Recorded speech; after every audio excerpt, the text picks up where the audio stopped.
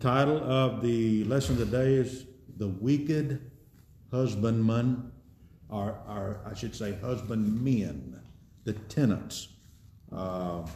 It's a parable that Jesus is speaking in word pictures.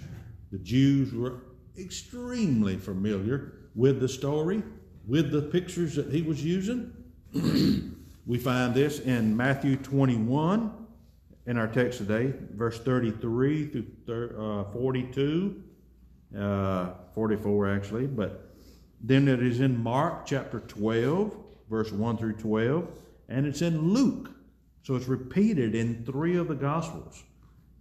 It's in Luke chapter 20, verse 9 through 18. The story of the householder or owner planting a vineyard. Let's read our scriptures. Verse 33. Brother Jeff, if you'll start it and we'll come up. Hear another parable. There was a certain householder which planted a vineyard and hedged it around about, and digged a winepress in it, and built a tower, and let it out to husbandmen, and went into a far country. And when the time of the fruit draws near, he sent his servant to the husbandmen, that they might receive the fruit of it. And the husbandman took his servants, and beat one, and killed another, and stoned another. Again he sent other servants, more than the first, and they did unto them likewise. Well, last of all, he sent unto them his son, saying, They will reverence my son. But when the husbandmen saw the son, they said among themselves, This is the heir. Come, let us kill him. Let us seize on his inheritance. And they caught him, and cast him out of the vineyard, and slew him. When the Lord therefore of the vineyard came, what will he do unto those husbandmen?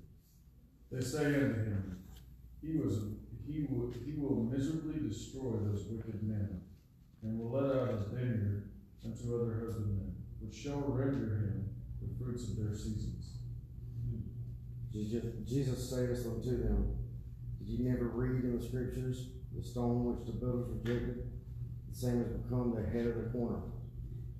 This is the Lord's doing, and it is marvelous in our eyes. And whosoever shall fall on this stone shall be broken, but on whomsoever it shall fall, it will grind him to powder. Do you want to be broken or ground to powder? The decision is yours. Yes, yes.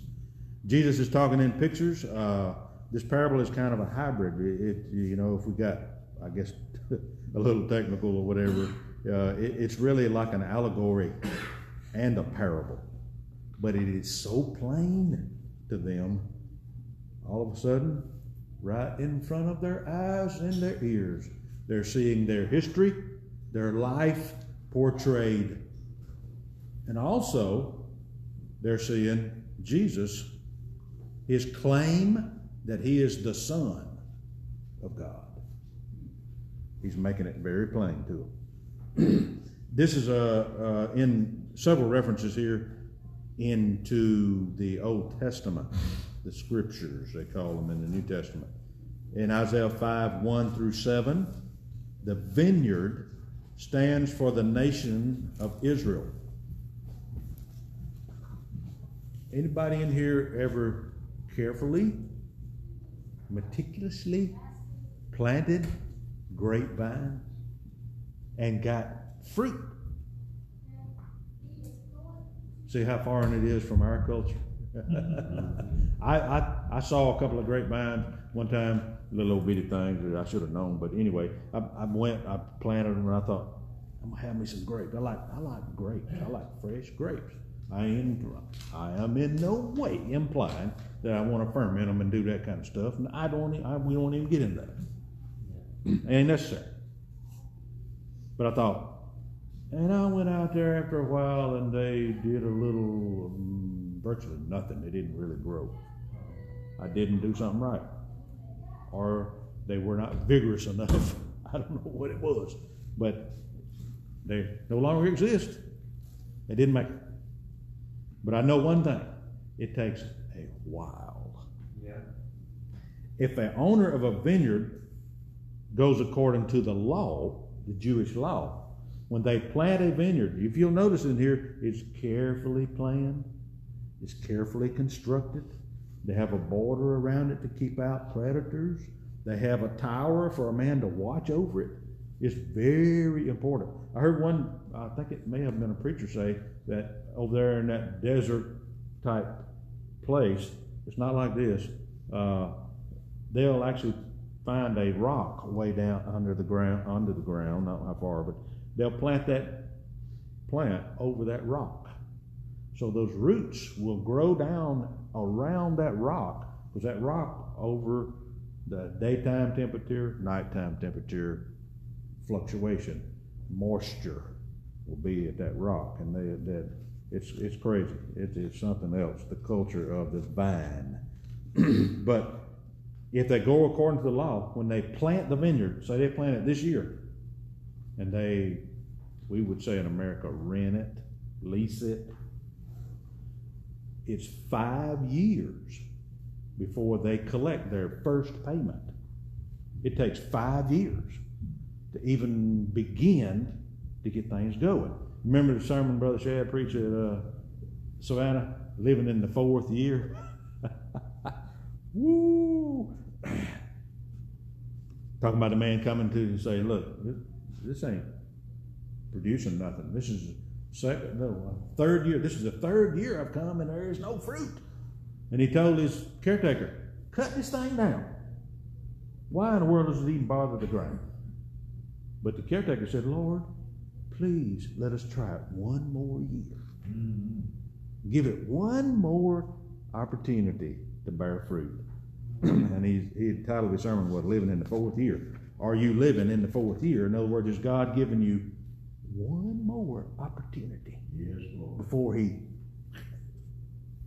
cuts it down? But in this parable, it tells us we have the owner of the vineyard, we have the caretakers of the vineyard, we have the messengers that came, we have the son. The vineyard representing Israel, and the messengers, the prophets coming, and the Lord being so patient. In our day that we live, there are very few sinners, people that admit, I'm a sinner. I know I'm not right with God. I've only heard one man do that in a few years, just in conversation, people having conversation. You know, how you doing today? Well, what you doing? I did this over the weekend, blah, blah, blah. One man over the radio at where I work, he said, I guess I'm just sinning. Thought, that may be hope for you, man. Yeah. That's the first step. You got to admit and then confess. But people are so proud. They refuse to humble themselves and repent. Sadly, Christians will get in the same position. We won't allow the Lord to have His will. We want self-will. We won't surrender the way of God, the will of God. We don't want to be broken. We'd rather be ground to powder. I'd rather be broken than crushed under the Lord. I remember the story, I think it was R.A. Torrey, I believe, maybe, that went to the man in the hospital, and he was praying for him. He said, hold on. He said, be careful how you pray, because he said, the Lord put me here, because I refused to surrender to Him all these years. He knew what was going on. God was trying to get his attention. But I don't want to get in that position. No, we don't have to. We don't have to.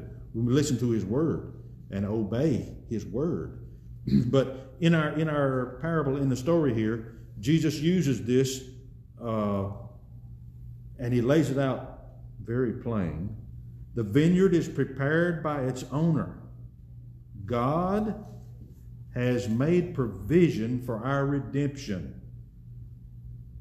He did the work. He prepared. He planted the vineyard, put a hedge about it. He dug the wine press, expecting fruit, expecting wine. He built a tower so the watchman could carefully watch over it. Then we have Genesis 1 and 1. In the beginning, God. How do you read that in your own version? Again, I'm saying that carefully now. But do you say, in the beginning, man? Or maybe, in the beginning, God, but he just didn't know exactly how to do it right, so I'm going to do it. You know? God created the heavens and the earth. He laid out the Garden of Eden, of all places. Put man in there to caretake it. And man sinned. God placed man in charge of the earth. We were here to have dominion over it as long as we had fellowship with the Lord. Things were going God's way. But sin changed the scene. It altered the whole history of man. It altered the world. It altered creation.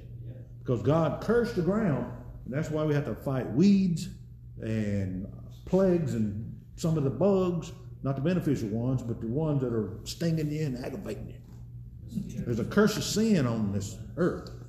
One day, the Lord is going to take that off. Man. That is above the net line. Old Brother English used to come to our church when I was probably about 8 or 9 years old, and he'd preach, you know. He kind of do that like C.M. Ward when he preached. If he was on the front row and he was preaching, he'd probably spit on you. Rah! He'd go at it now. But he'd say, yeah, in the millennium reign. And I'd be dreaming, you know, the millennium, 1,000-year reign of Christ. On this earth right here. He said the head of cabbage is going to weigh 33 pounds. You know, he was just,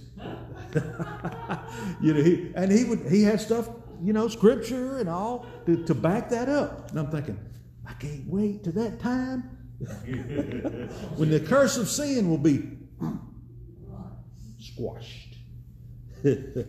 But how are we doing right now? After all Solomon done, he said, remember the Creator in the days of your youth. I don't want to give God what has been or what's left over. I want to give him all of my life, young and old.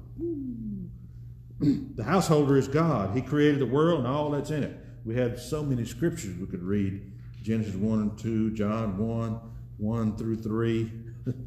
Jesus, here he is standing there telling the parable, and he is the creator. God is the sole authority. He gives life. He takes life. That's hard. But it's true. He's the giver. He's the taker. After all he took from Job, what did Job do? Still ready. He humbled himself down and worshiped his creator. What kind of relationship do we have with the Lord when things get a little sideways, or things break, or things just don't go good all day long? Everything you touch falls apart. How? Do we still worship? I'm not prepared to. Jesus is our example. Job's not, but Job is a good record. Yeah. He sent servants to receive the fruits. In verse 33, he prepares the vineyard, builds a hedge around it, does all this preparation. Then he goes into a far country. Verse 34, when the time, there's nothing like timing. Oh, God's timing. When the time of the fruit drew near, he sent his servants to the husbandmen. He sent his prophets to Israel. And that they might receive the fruits of it. What John say? Bring forth fruits, proving your repentance from sin. The husbandmen, the nation of Israel. What is so awful about this? The ones that were in charge of killing these was the religious one. Same way all through history. How will you and I do in our record of our life, and when that last photograph is taken? I guess now we call it what do we call it? A digital snap or picture. I don't know what the language is now, but when that last one is taken and we draw our last breath, how will we stand before the Lord? What will our fruit look like? The husbandmen, the nation of Israel, the religious leaders, took his servants, the prophets, beat them, killed them, stoned them. He sent more. They did like they did to the others, likewise. Then he sent unto them his son. And in the story, in the parable, the owner saying, they'll reverence my son. But when the husbandmen saw the son, they said, uh-oh, here's the heir. And no way are we going to surrender and let him have what we've worked on. We ain't going to come under his rule. They caught him, cast him out of the vineyard, and slew him. Then he asked them the question, and they answered to their own condemnation.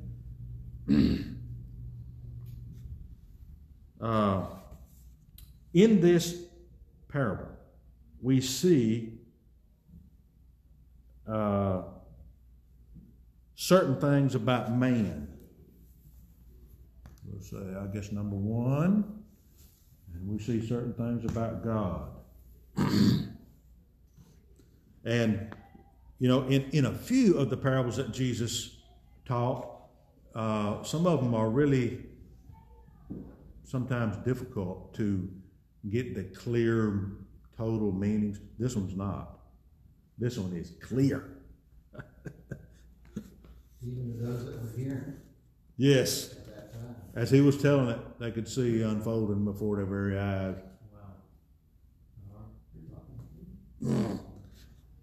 Their condemnation, their responsibility. Woo. But we see in here the primary sin of man. What's the primary sin of man?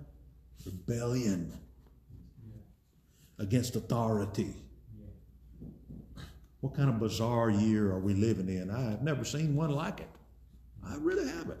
Culturally and nationally, really globally, but I don't know what's going on in Czechoslovakia or Brazil, or I don't know much about them, but I can know some of what's going on in Georgia, in Atlanta, in the big cities in America, and it is bizarre.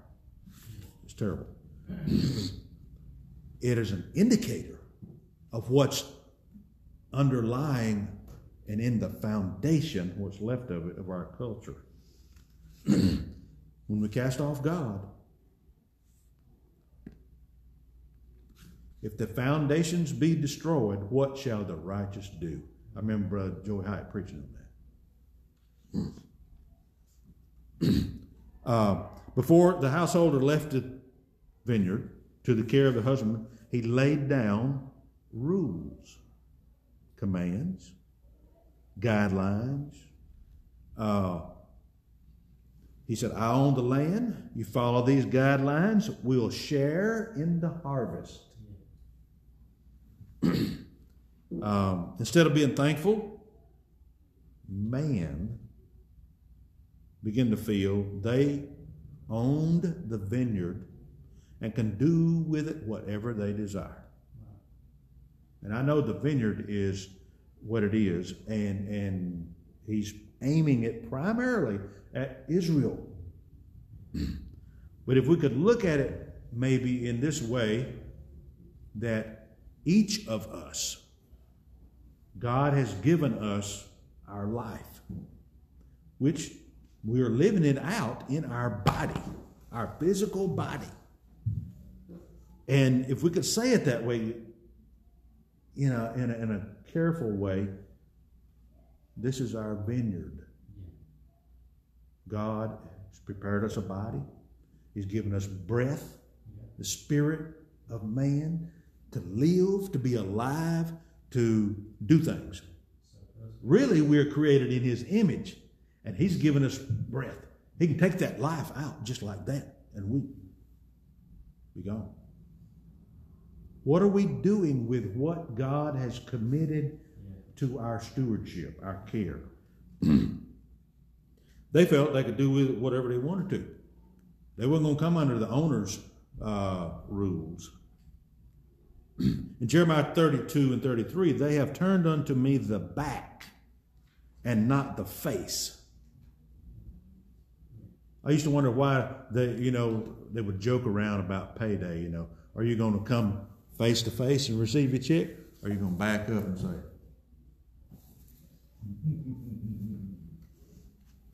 how will we come before the Lord? We're going to be face to face whether we want to or not. That's right. He said, though I taught them, rising up early, teaching them, they have not hearkened to receive instruction. In one place in the prophet, he said, this is the way, walk in it. I've showed it to you. And what did they say? We will not. We will not walk in it. And we know, and Brother Jeff preached on it and said it many times, in 1 Samuel 15, where Samuel came before Saul and was telling him the Lord don't have really a great delight in burnt offerings and sacrifices as he does in obeying the voice of the Lord. Verse 23, 1 Samuel 15, rebellion is as the sin of witchcraft. You say, oh, I would never play around in that. If you rebel, equally guilty. It's as a sin of witchcraft. Stubbornness is as iniquity and idolatry. Because thou hast rejected the word of the Lord, he's also rejected thee from being king. The Lord sent a prophet over, and he picked out Saul over everybody in the whole nation, and he's the man. And Saul went so far until the Lord said, you've rejected me, I reject you. Included in that rebellion and stubbornness is a theme that we don't hear a lot about, but it's also an unteachable spirit. Will not be taught. One of the scriptures talks about ever learning but never coming to the knowledge of Christ. Yeah. And so, we have to, it doesn't matter how old we are, doesn't matter how long we've been saved, we all got to keep a teachable spirit. Yeah. I don't want to ever quit learning. The scripture I just read in Jeremiah 32, they have not hearkened to receive instruction. And in Isaiah 30 in verse 1, there's that word in scripture that we always need to pay attention to, woe, W-O-E. Woe to the rebellious children, saith the Lord, that take counsel, but not of me. That cover with a covering. What did Adam and Eve do? They covered something, but it wasn't sufficient. It wasn't God's covering. He said, they cover with a covering, but not of my spirit, that they may add sin to sin. You ever heard that saying? Ugly as homemade sin.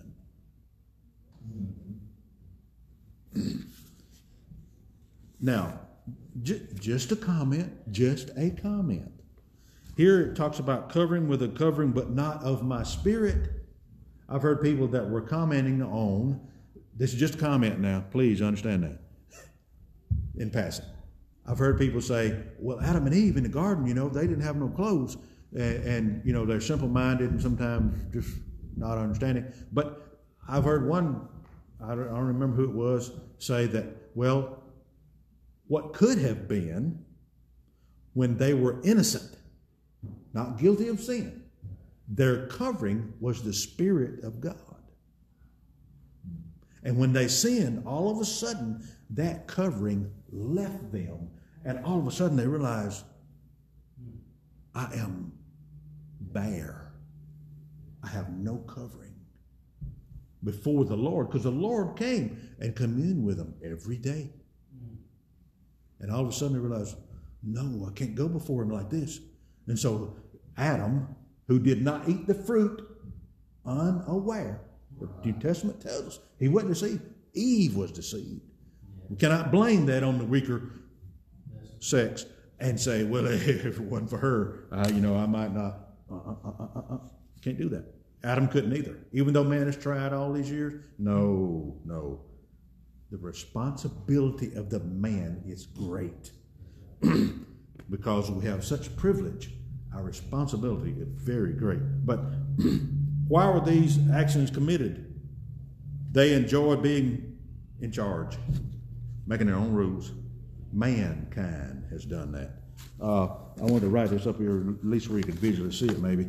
But you have, it tells us certain things about man. We have, we'll say human. Can't even spell. Human privilege. I put a word in there, a letter in there. Can't even read it. Man didn't make the vineyard. He didn't create nothing. God, the owner, created these things and gave them to man. God's given us breath. He's given us a body. What if he created us without fingers? Or maybe toes? Or one ear instead of two? The Lord is gracious. We have been privileged to be under the owner of the vineyard. But man didn't make it. He didn't create it. He was privileged. He was given this vineyard. It tells us, number 2, about human sin. People have debated and still do. What is that 3-letter word? What is sin? Is there anything? Is it really such a thing as sin? This parable is telling us, yes, it is. We are guilty when we rebel against the owner. When we rebel against God and say, hey, I can do this myself. I won't come under your rule. Even though the Lord sent prophets to them over and over and over, telling them plainly how God wanted them to do things and not do things, they rebelled. Man's doing the same thing now. More high-tech than ever. But basically, it's just like Korah, Dathan, Abiram, all them. This has been the story of man who was made in the image of God, a little lower than the angels, crowned with glory. Have you ever thought about man's original glory and how far we live under that? Adam and Eve disobeyed God before the earth lost the glory of being new. When sin entered man, that sin curse went all over creation. This earth. What does the Bible say? The knowledge of the Lord will fill the earth as the waters cover the sea. Man, what a day that'll be. Adam and Eve disobeyed. Cain murdered his brother. Nimrod led the the rebellion against God, building, starting the Tower of Babel and that whole thing right there, when they said, hey, let us make us a name, lest we be scattered abroad. God had done told them, scatter, spread out. And they said, no, we can't afford to do that. We got to stay. We got to make our own thing. Mankind has always struggled with self-will, his own way, continuing in sin and disobeying and refusing God. It tells us about man's sin, his rebellion. It's amazing how we hear so many times that term self-made man. Yeah, that's dangerous. There's no such thing as a self-made man. And I like to pick on people. Sometimes they'll say stuff like, this is natural. Yeah, okay. So what's wrong? Well, we'll just take Splenda. I like Splenda, okay? And so they say, well, that's artificial. That's man-made. Said, no, man didn't make any. He pulled the stuff out of natural stuff and used it. Everything comes from God. It's like that saying about that one guy. He said, I can make man just as well as you can. And he was talking to the Lord, and the Lord said, really? He said, yeah. I said, all you do is take this dirt. And he said, oh, no, you got to have your own dirt. Right. We can't do anything without the stuff that God's already made for us. Sin is failure to give God his proper place and usurping authority over him and saying, I'll do it like I want to do it. That's human sin. Human responsibility. The day of reckoning will come sooner or later. Man is called to give an account of what was committed to his charge. It took them at least, if they went according to the law, it took them at least 5 years to ever start or begin collecting rent or any kind of rent. And I think they say that first year, most likely that 5th year, in other words, the first time that they reckoned with each other, it would be some sort of payment, not always in money or fruit from the vine. They had some agreement that they would do that 5th year, however it may have went. But the day of reckoning is going to come. It tells us things about God. It tells us about the patience of God.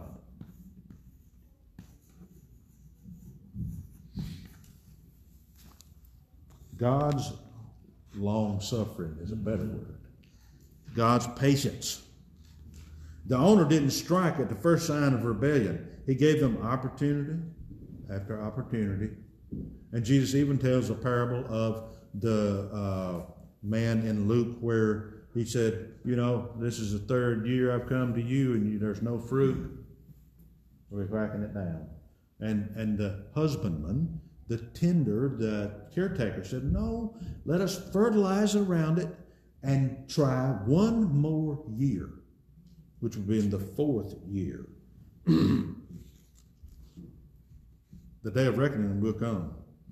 But God don't always strike at the first sign of rebellion. He gives opportunity after opportunity after opportunity. It tells us of the judgment of God.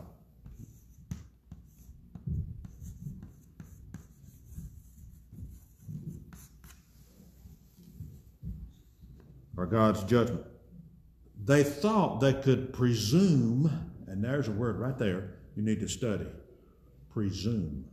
Sins of presumption. They could presume on the patience of the owner or the master, the patience of God, and get away with it.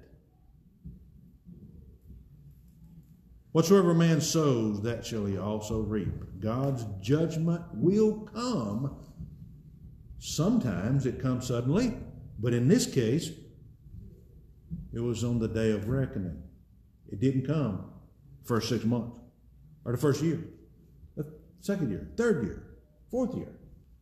Well, when that time came, that day of reckoning came. God's judgment fell. It also tells us things about Jesus. He knew what was coming ahead of him. He didn't come to Jerusalem thinking, there might be some way I can escape the cross. He came face to face, knowing fully well why he was here, what was going to happen, and he faced it with courage and boldness. Yes, Son of God, Son of Man, the incarnate Christ. Yes, that part of him that was the Son of Man was saying, Lord, Father, if it could be your will, and if there's another way that I can not drink of this cup, nevertheless, not my will. If God had just won, how did you got a wheel here and a wheel there? And anyway, he never doubted God's triumph. He knew in the end he would be victorious. And it lays down also his claim to be the Son of God. When he came to that part, the owner will send his son. Uh-oh. That's fighting words. God sent his prophets crying, come, let us reason together. You know, in Isaiah 1, 18, 19, I believe it is, let us reason together. The Lord said, come, let us reason this out. Though your sins be as scarlet, they shall be white as snow. Though they be red like crimson, they shall be as wool. If you be willing, if you be willing and obedient, you'll eat the good of the land.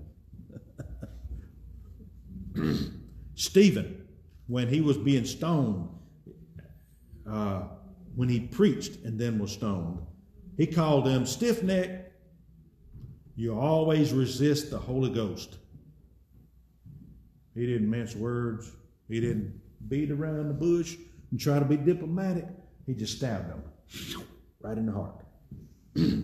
Which of the prophets have your fathers persecuted, and they have slain them which show before the coming of the just one? In Acts chapter 7, you read his message that he preached. And then they didn't say, oh, that was a good message. Like to have you back for revival someday. Stone flying. When he looked up, he saw into heaven.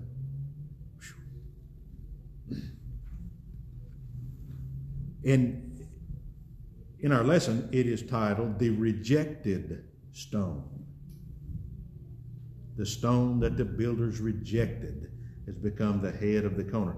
I think that verse is in right there in Psalms 118, 22, 23, somewhere right in there. The prophetic utterance. And here we see the stone being rejected. In Galatians, Paul said, when the fullness of time was come, that day of reckoning, that son was sent to the vineyard. God sent forth his son, made of a woman, made under the law, to redeem them that were under the law. He who existed with the Father from the creation, from before the creation, eternity past, his brother would say it. He became flesh and dwelt among us. He became a man to reconcile man to God. The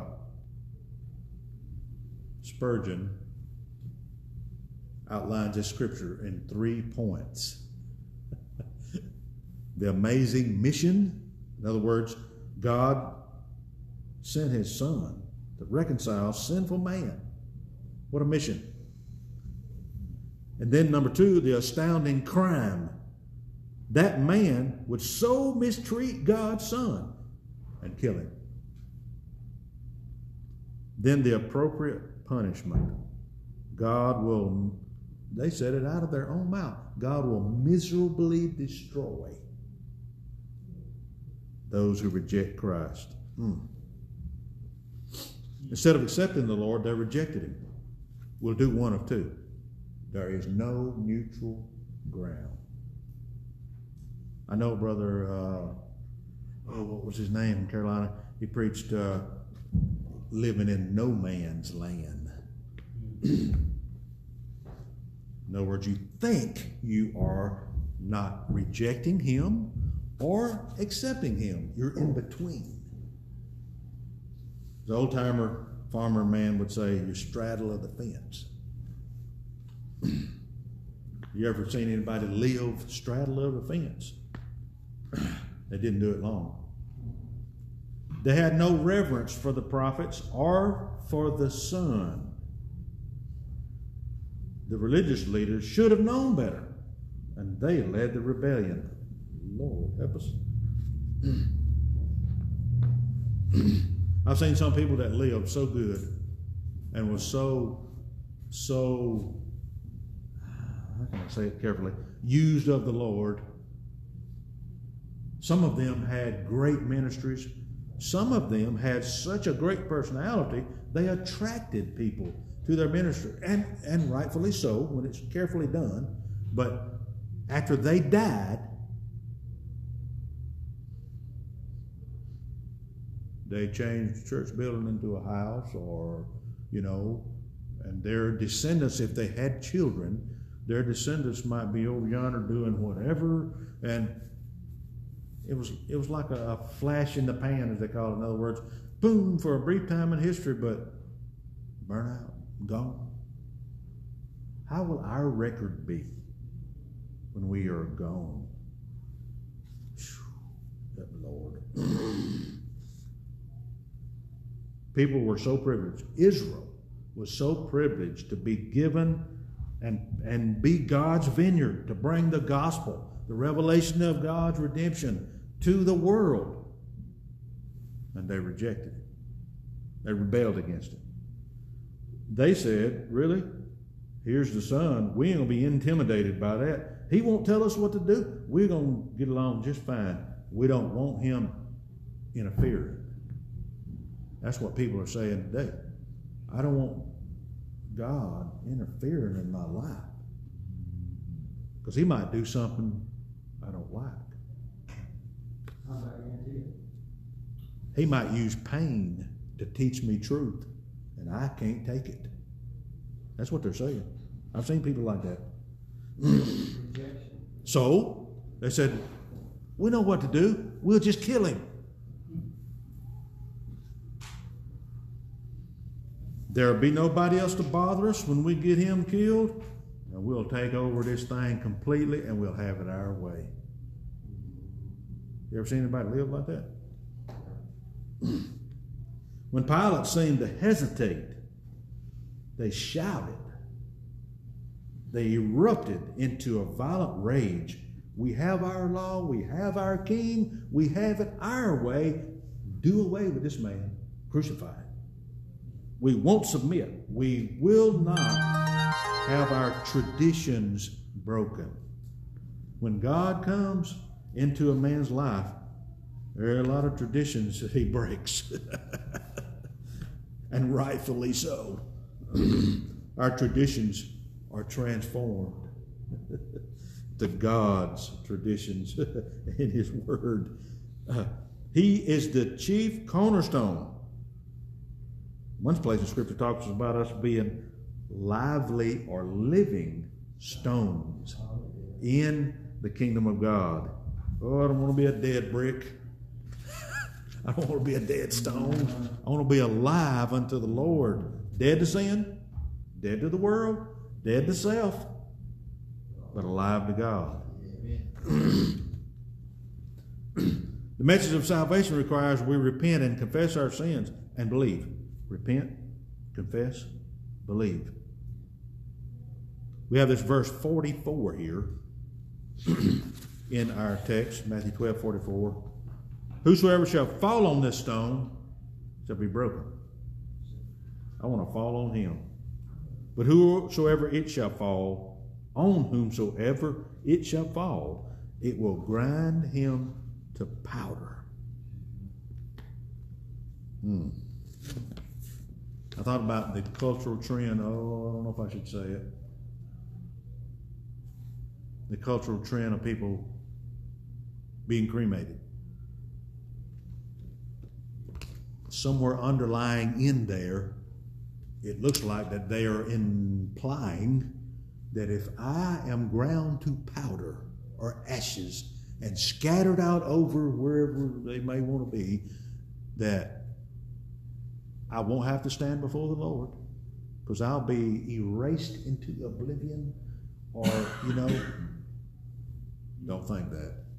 Don't buy into that. Don't believe that lie.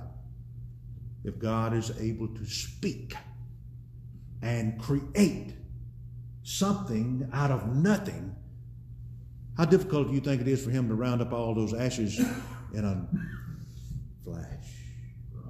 And there you are standing before him. Still, the day of reckoning will come. The cry of the world is, we will not be broken. We control our own life. We'll eat, drink, and be merry. Our pleasure will have no restraints, no restrictions. Coming to God for salvation requires that we are to be broken. If we do not fall on the Lord, when that stone falls on us, remember, the mills of God's justice grind slowly, but they grind exceeding small. There will not be nothing left undone when God sends a man through his mill of justice. Ecclesiastes 8:11, because a sentence against an evil work is not executed speedily, therefore the heart of the sons of men is fully set in them to do evil. I wish we had more time, but the choice is ours. We must choose the Lord, or we reject him. We always have a need, and God always takes care of our need. We desperately wanted to go to Alabama, and hopefully they still have their meeting. If they do, we'll definitely be going, because God has provided a need for that. We were praying, we want to go to Alabama.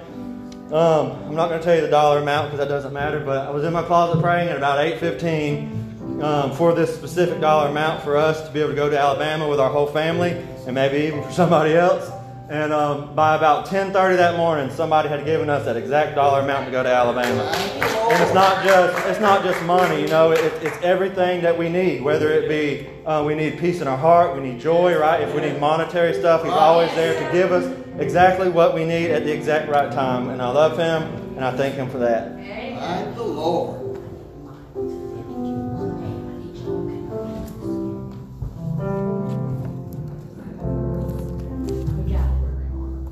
So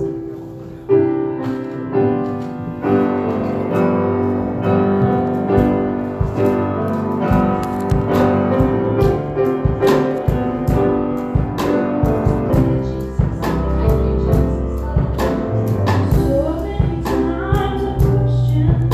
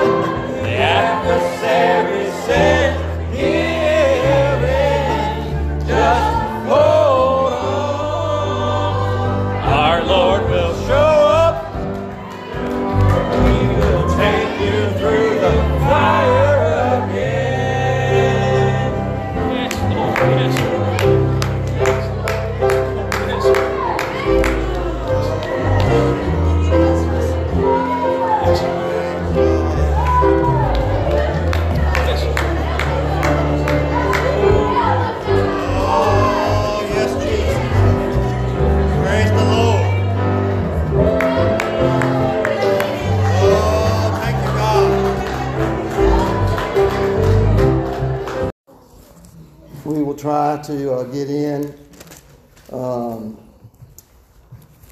I believe that the scriptures that we have here, what God's laid upon my heart, I want us to consider, and I want us to think about it. So if you would turn with me to 1 John chapter 2. 1 John chapter 2. These are the smaller epistles of John. John the Revelator. Amen. The revealer of Jesus Christ. That's the book of Revelations, if you're not familiar. And those that are able to, if you would stand with me, as we take our text here this morning. We'll start in verse 15. When you have it, say amen. Amen. Love not the world, neither the things that are in the world. If any man love the world, the love of the Father is not in him. For all that is in the world, the lust of the flesh, the lust of the eyes, and the pride of life, is not of the Father, but is of the world. And the world passeth away, and the lust thereof, but he that doeth the will of God abideth forever. Little children, it is the last time. And as ye have heard that Antichrist shall come, even now are there many Antichrists, whereby we know that it is the last time. They went out from us, but they were not of us. For if they had been of us, they would no doubt have continued with us. But they went out that they might be made manifest that they were not all of us. Let's bow our heads. Dear Lord Jesus, we thank you for your word. Your word, Lord, is like a mirror, Lord, that shows us who we are. And I thank you, Lord, that your word not only shows us who we are, but helps us to understand others that are around us. Here this morning, Lord, I ask and pray that you would anoint us with the sweet Holy Ghost. Come by and use us, Lord, as we bring forth this word. Help us, dear Lord, to examine ourselves and to understand those that are around us. And help us, Lord, to properly place each of us.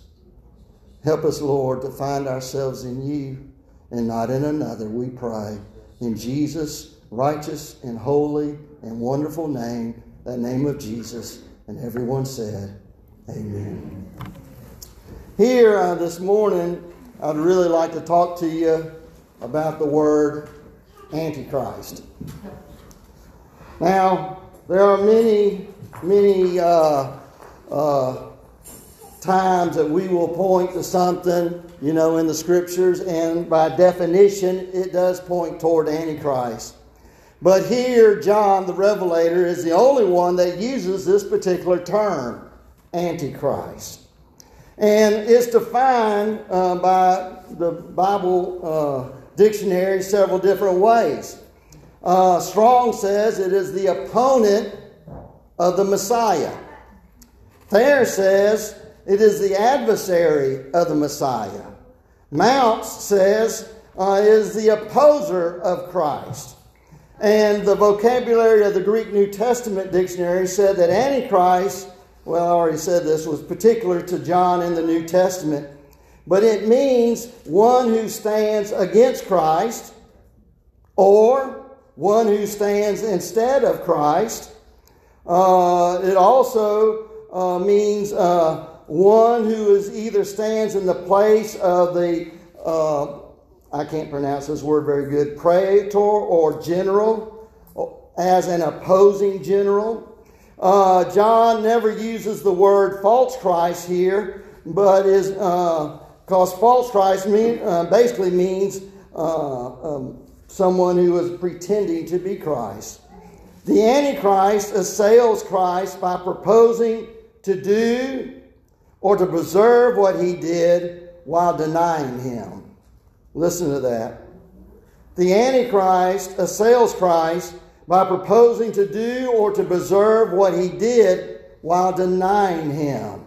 Antichrist then is one who opposes Christ in the guise of Christ. Westcott remarked in his writings that when John talks about the sense of Antichrist, it's determined by the full Christian concept of Christ, not just as the Jewish belief of the Messiah or the anointed high priest would be said. So, in my simpler way that I like to talk about Antichrist is from Webster's.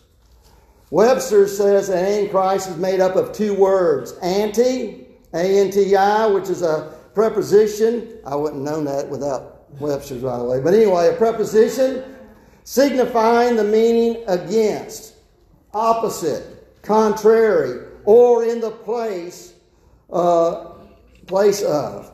And then the word Christ also in Webster means the anointed. It is the name that has been designated and given to the Savior of the world, and is synonymous with the Hebrew Messiah, which means it is the same word as Messiah. So anywhere you see in the Old Testament the word Messiah, you would also, it means Christ. It is a custom of antiquity to consecrate those persons who are of the priestly office or the regal offices, the kings and all that, to anoint them with oil. This anointing of oil is signifying of an unction. It is a spiritual move. It is a spiritual possessing of the Lord within that person. Can y'all hear me? Yeah. Okay, just trying to make sure. Y'all are quiet here. Amen. So in viewing this and taking this approach, we see really and truly, because of that anointing part, that it doesn't really only cover just Jesus, but it also covers the Holy Ghost. We are currently living in such a time that the workings, the manifestations, the miracles, amen, the blessings, the saving power, the keeping power are opposed by many, many people. Yes. Yes. And so, by definition, if we are opposing Christ or we are opposing the Holy Ghost, that makes us somewhat antichrist. Hello? 1 John 2 and 22. Who is Antichrist? Aren't you glad I asked that question? Who is Antichrist? 1 John 2 and 22. Who is a liar? But he that denieth that Jesus is the Christ. He is Antichrist that denieth the Father and the Son. So here, clearly, it says, that anyone who denies Jesus is the Christ. And a lot of people say, well, yeah, I believe Jesus is the Christ. Whoa, wait a minute. That's not really what that's talking about. This is talking about a little bit more than just saying, oh, yeah, I believe in Jesus Christ. How many of you in here believe in Caesar Augustus? Yeah, there was a Caesar Augustus, huh? Y'all thought it was a trick question, didn't you? Huh? How about Napoleon? Huh? Cyrus the Great. Come on, we believed in all that. So just because you believe there was a historical figure doesn't mean that you actually believe that Jesus is the Christ.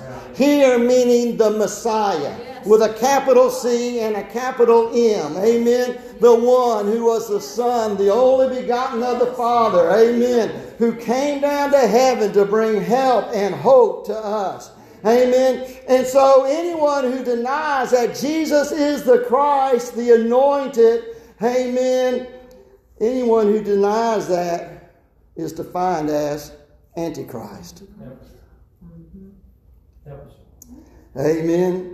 Anyone during Jesus' time that was anointed with this oil, and even before that time, was considered the anointed or the Christ. If I can tell you this, little c, okay?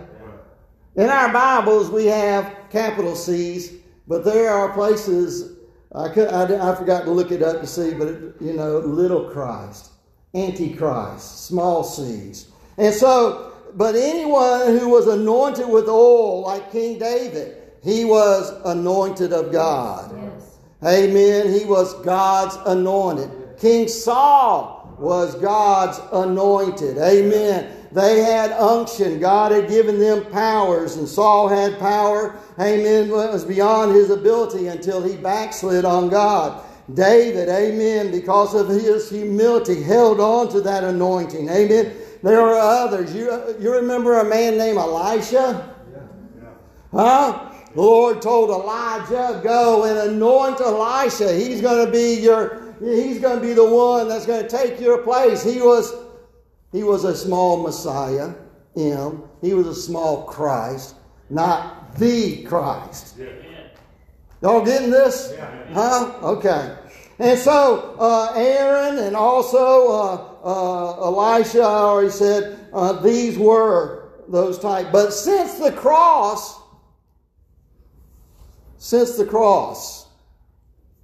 now we have Christians.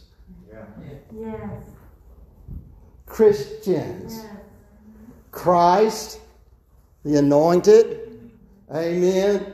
The little Christ, the little Christians. That's what Christians are truly supposed to be. Little Christ. Amen. We are not the Christ. We're not opposing Christ. We're on His side. We're His children. We're the bride. Amen. We're the church. Amen. Of the living God. We are the ones. Amen. And so when Paul, do you remember Paul? Let me first say Saul, whose name was changed to Paul. You remember him?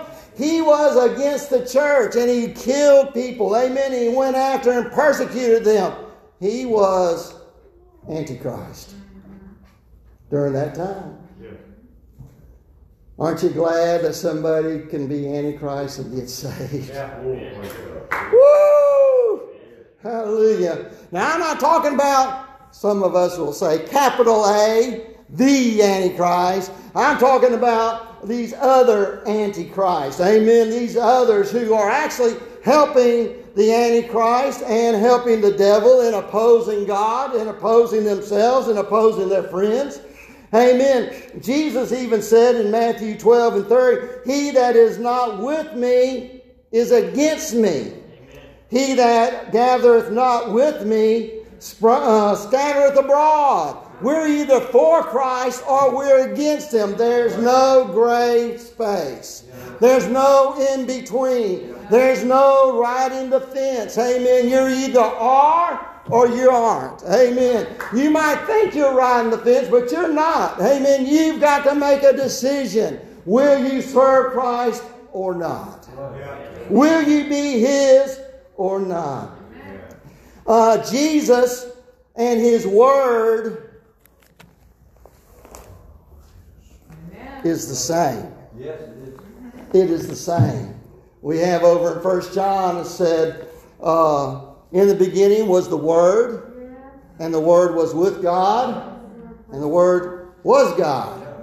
Talking of Jesus Himself. Amen. So if you're against Jesus, amen, then you're Antichrist. If you're against, if you're also, let's see, anyone who, forgive me. Anyone who will not accept Jesus as their Lord is against Him.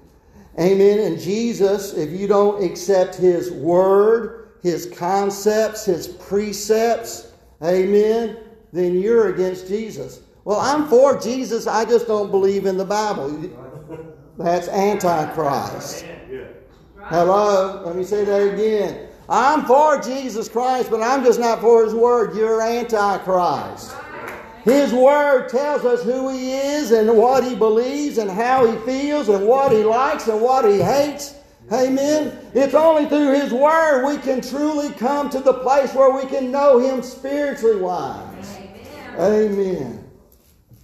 And if you're against the moving and the working or the manifestation of the Holy Ghost, then you're Antichrist.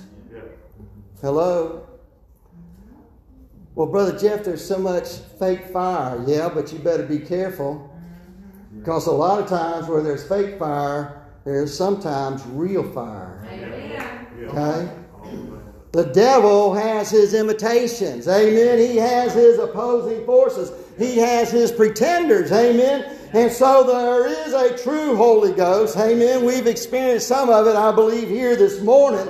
Amen. The moving of the Holy Ghost in our hearts and our lives that makes us cry out unto the Lord and worship Him. I don't know about you, but when the Holy Ghost begins to move, I've got to raise my hands. I've got to worship. I just can't hold back. Amen. There's something within me that cries out. Amen. And so, what about you? Huh? Do you have something in you that cries out to God and just got to worship Him? Amen. And if you are against the church, I've heard this too. Well, I'm not against Jesus and I'm not against the Bible, but I don't want to have nothing to do with the church. Well, wait a minute. Christ came and died for the church. Amen. Now, not all churches have all the church in them. Hello? But you can't be against church. You can't be against the church, the bride of Christ, the body of believers. Amen. Or else you're against Christ. Antichrist. Sometimes we get so focused on, I think he's Antichrist. Huh? Hitler. Huh? Mussolini. Huh? Stalin. Huh? And then every single president we've had over the last 7 years, people, one side or the other, whoever didn't like them, said, oh, they're Antichrist. Come on now. Quit looking for the big Antichrist and let's get down to business and say, am I being Antichrist? Am I being against the church? Am I being against God? Am I being against God's ways? Against God's peoples? Amen. And so we see that if we're not careful, we're looking all in the other areas. Amen. I want you to understand that really and truly, Antichrist, the devil, and the liars and deceivers, amen, if we are always just looking for them, it's going to end up hurting us. Amen. You know, who in here knows a hypocrite? Y'all are running so scared you won't raise your hands in church. Who in here knows a hypocrite? Oh, yeah. Okay, I'll take the nods, I guess. Okay. We all know hypocrites. Hypocrites, the word hypocrite means to put a mask on, to play a part. Amen. You can tell those who genuinely are and those who have got the mask on according to how they walk through the test and the trials and the hard times. And when it seems like everybody's against them, that's who you'll be able to find out. That's the place where the mask will come off. Yeah. And you'll know what they are. Amen. And so, another point I want to make here too. If you're enjoying the company of sinners,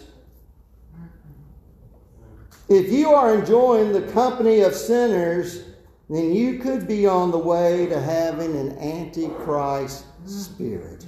Yeah. You know, the people that we are with are the people that influence us. You want to know, that's a kind of a new 2000 word from the 2000 influencer, you know. Anyway, you want to know who one of the greatest influencers of my life is? My wife. Huh? And I'm sorry, I have a tendency to influence her too. When she's down, I try to lift her up. When I'm down, she tries to lift me up. And when we're both down, we're in trouble. Hello? But also the person you frequently with all the time, they will influence you. And so here in this statement that I made, if you are enjoying the company of sinners, amen, in time, amen, you'll enjoy the things of this world, the things that are against God, the things that are antichrist more than the things of God. Amen. We need to fellowship with God's people. Amen. And also remember, give them a break. Give them a break. You know, the best of us in here can have a bad day. Amen. Thank the Lord. Amen. Give them a break. Amen. Don't go off saying, I thought you were a Christian. I thought you were a holiness. Give them a break. Come on. Amen.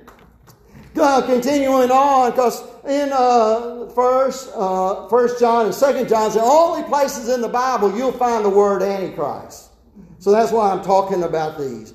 So in 2 John 1 and 7 it says, "For many deceivers are entered into the world, who confess not that Jesus Christ is come in the flesh. This is a deceiver and an antichrist."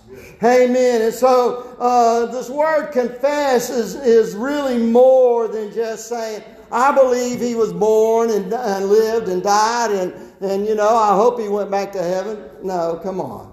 To confess the word, amen, means to speak together with it. Amen. To speak the same language, to be with one in that language. Amen. To be saying the same thing. Paul even said in a couple of places, he said, all of your speech should be the same.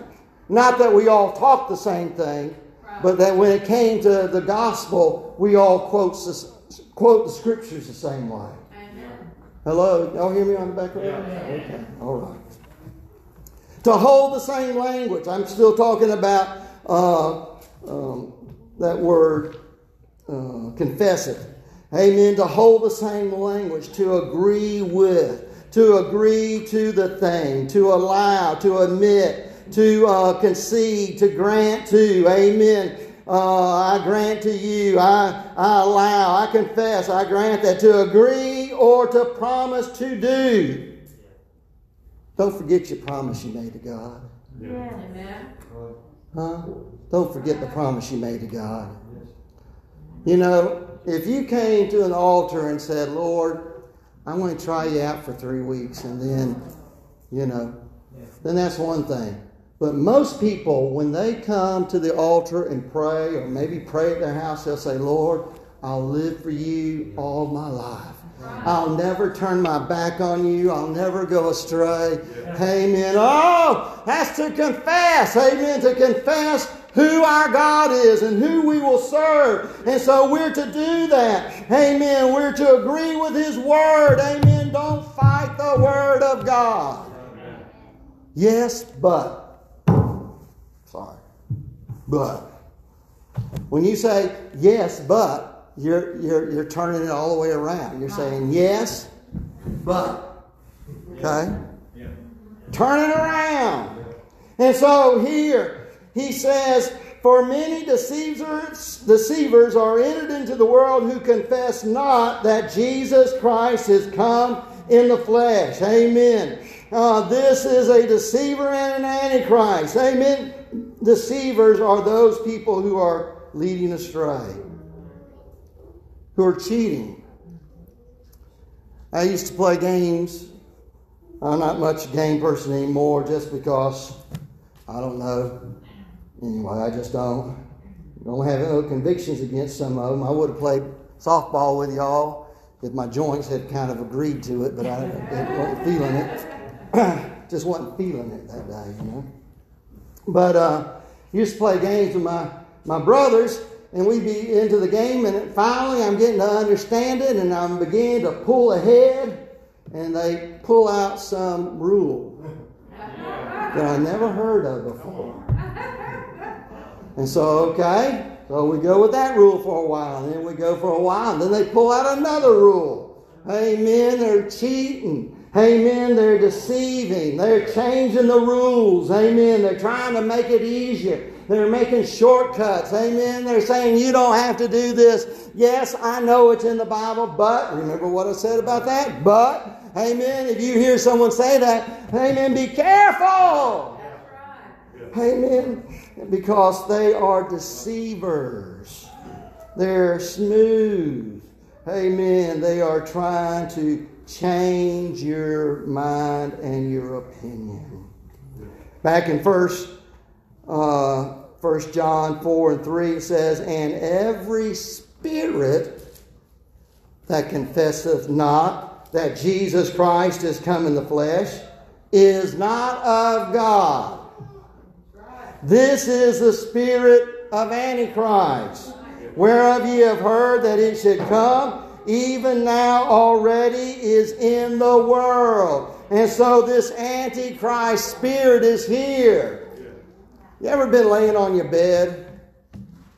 Just laying there. Maybe you're trying to get ready to go to sleep and the thought comes to you, this is all crazy. That can't be. No. There's got to be a rational reason behind it. That's the spirit of Antichrist. Come on. Oh, Jesus?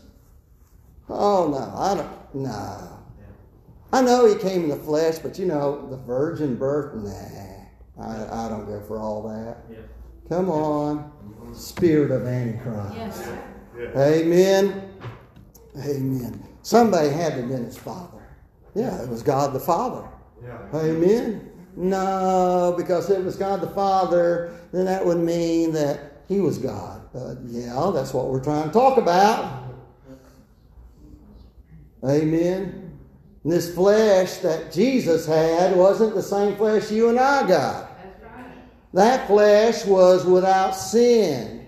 Amen. Undefiled. It was the perfect lamb. There was no Adamic sin there. There was no actual sin there. There was no intent of sin there. It was perfect. It was clean. It was pure. Amen. And God, amen, sent His only begotten Son, amen, to die on the cross for you and for me. And to deny any of that is to deny that Jesus Christ came in the flesh. That sinless flesh. Amen. And so there are many, amen, who have the spirit of Antichrist. The spirit of Antichrist can come in many forms. A rejection of the Word of God, the rejection of Christians, amen, the rejection of Sunday school, the rejection of the preacher, amen, the rejection of going out and doing what God told us to do in ministry. There's all kind of ways that if we're not careful, the spirit of Antichrist will get a hold of us and we will begin to rebel and fight against God. And when you fight against God and against Jesus, by definition, that is Antichrist. Hello? Come on! There's been times, even after I was a preacher, hear Benny Sutherland or someone else preach, and I come to an altar of prayer and just cry my eyes out and beg God to forgive me, because you know why? Sometimes we can't see ourselves. Through the unction of the Holy Ghost, those preachers would bring it down so close there was no misunderstanding about what's going on. And that's the way that you feel here this morning. There's no misunderstanding. Amen. That if you're not all in for Christ, you're all out. If you're not all in for serving Him, then you're all out. Amen. If you're not willing to follow Him and follow His ways, then you're all out. You're opposing Him. And not only that, come here, Logan. Logan says to me, I got baptized the other day. Oh, well, that's real good. They dunked you, I guess they did, huh? Yeah, ain't nothing to all that, People who talk like that, they're Antichrist. That's right. Logan, I ain't seen him yet, but man, I got blessed, and I run around the church, and the Lord blessed me, and man, I just felt something like electricity through my body. Oh, yeah. Kind of in a snide way. Disbelief. That's the spirit of Antichrist. That's right. Amen. Be careful that you don't come against God. Be careful you don't come against the Holy Ghost. Be careful you don't come. God still performs miracles. God still saves souls. God still delivers. Amen. God still provides for. Amen. God still answers prayers. And if you say He doesn't, that's Antichrist. You're against Christ. We don't talk like this to everyone. When you see a sinner coming this way, they don't know. They don't understand. They don't have any place of reference. But when you see a Christian going that way, away from God, amen, then they may or may not even realize they've been turned over to a spirit of Antichrist. Amen. Amen. Teresa, give us a song. Yep. So how do we not leave ourselves open for a spirit of Antichrist? It is a spirit. You need to recognize and remember you are a vessel. Yes. You are a cup. You are a glass. You are actually a clay pot. Yep. Amen. Cracked. Amen. Sorry, people say don't say that, but that's what you are. Clay pot, cracked. You leak out. Amen. And for you, amen, not to receive that spirit of Antichrist in you, you need to be full of the Spirit of God. Yeah. Be full of the Holy Ghost and fire. Amen. And I love just a few verses as we begin to close. Amen. John 17:3. And this is life eternal, that ye may know thee, the only true God, to really know Him. Not to know about Him, but to know Him. Amen. And Jesus Christ, whom He has sent. Amen. You say, well, who said that? Jesus said that. Yeah. Jesus is the Son. Jesus is God.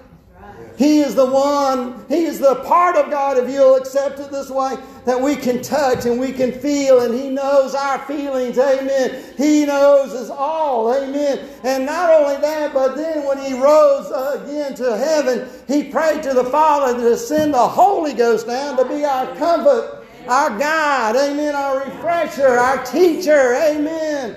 He sent Him. I think I used this the other day. Romans 6:3. Know ye not that so many of us as were baptized into Jesus Christ were baptized into His death? You're going to have to get in Him. Yes. You want to be hidden from the devil? Stay in Christ. Stay in Him. Be covered. Amen. Paul in one place says, put ye on the Spirit of God. Amen. Put on Christ Jesus. Amen. Put Him on. Amen. In 1 Corinthians, Paul says, for who hath known the mind of the Lord that He may instruct him? But we have the mind of Christ. Well, Brother Jeff, I've been thinking some really bad stuff. You need the Spirit of Christ. Yes. You need a renewing. You need to get saved, maybe. You need for the Spirit of the Lord to fill you up. Because when you're filling up something like this, it'll push out all the other stuff. Yeah.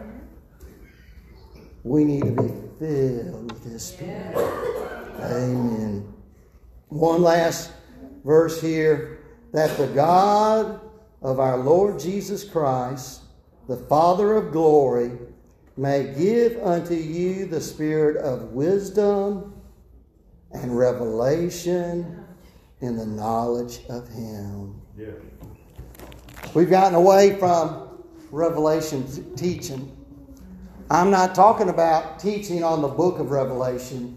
I'm talking about having your personal revelation with Jesus Christ. Yeah. Amen. I was thinking about Jack up in that hospital bed. Amen. About to die. Amen. And he had a revelation of Jesus Christ up there. Amen. And God did a change in that man's heart and life. Amen. I've had my revelations. Have you had yours? The only way to protect yourself from the spirit of Antichrist is to be full of His Spirit. And let me tell you right now, there are many Antichrists. Many, many, many, many, many. Amen. Seem like more than we've seen in a long time in our country. Or maybe they're, Brother Robert, they're just coming out of the woodworks. They've been there the whole time. I don't know. But if you want to make sure, do you know that the Antichrist is going to be able to deceive many? Oh, yeah. There will be some that sit in church and he will deceive them. Yes. And they'll take the mark. Amen. You better be careful tattooing your body. Lord have mercy. Be careful. The only guarantee that you'll not be deceived by the Antichrist is to have the real Christ.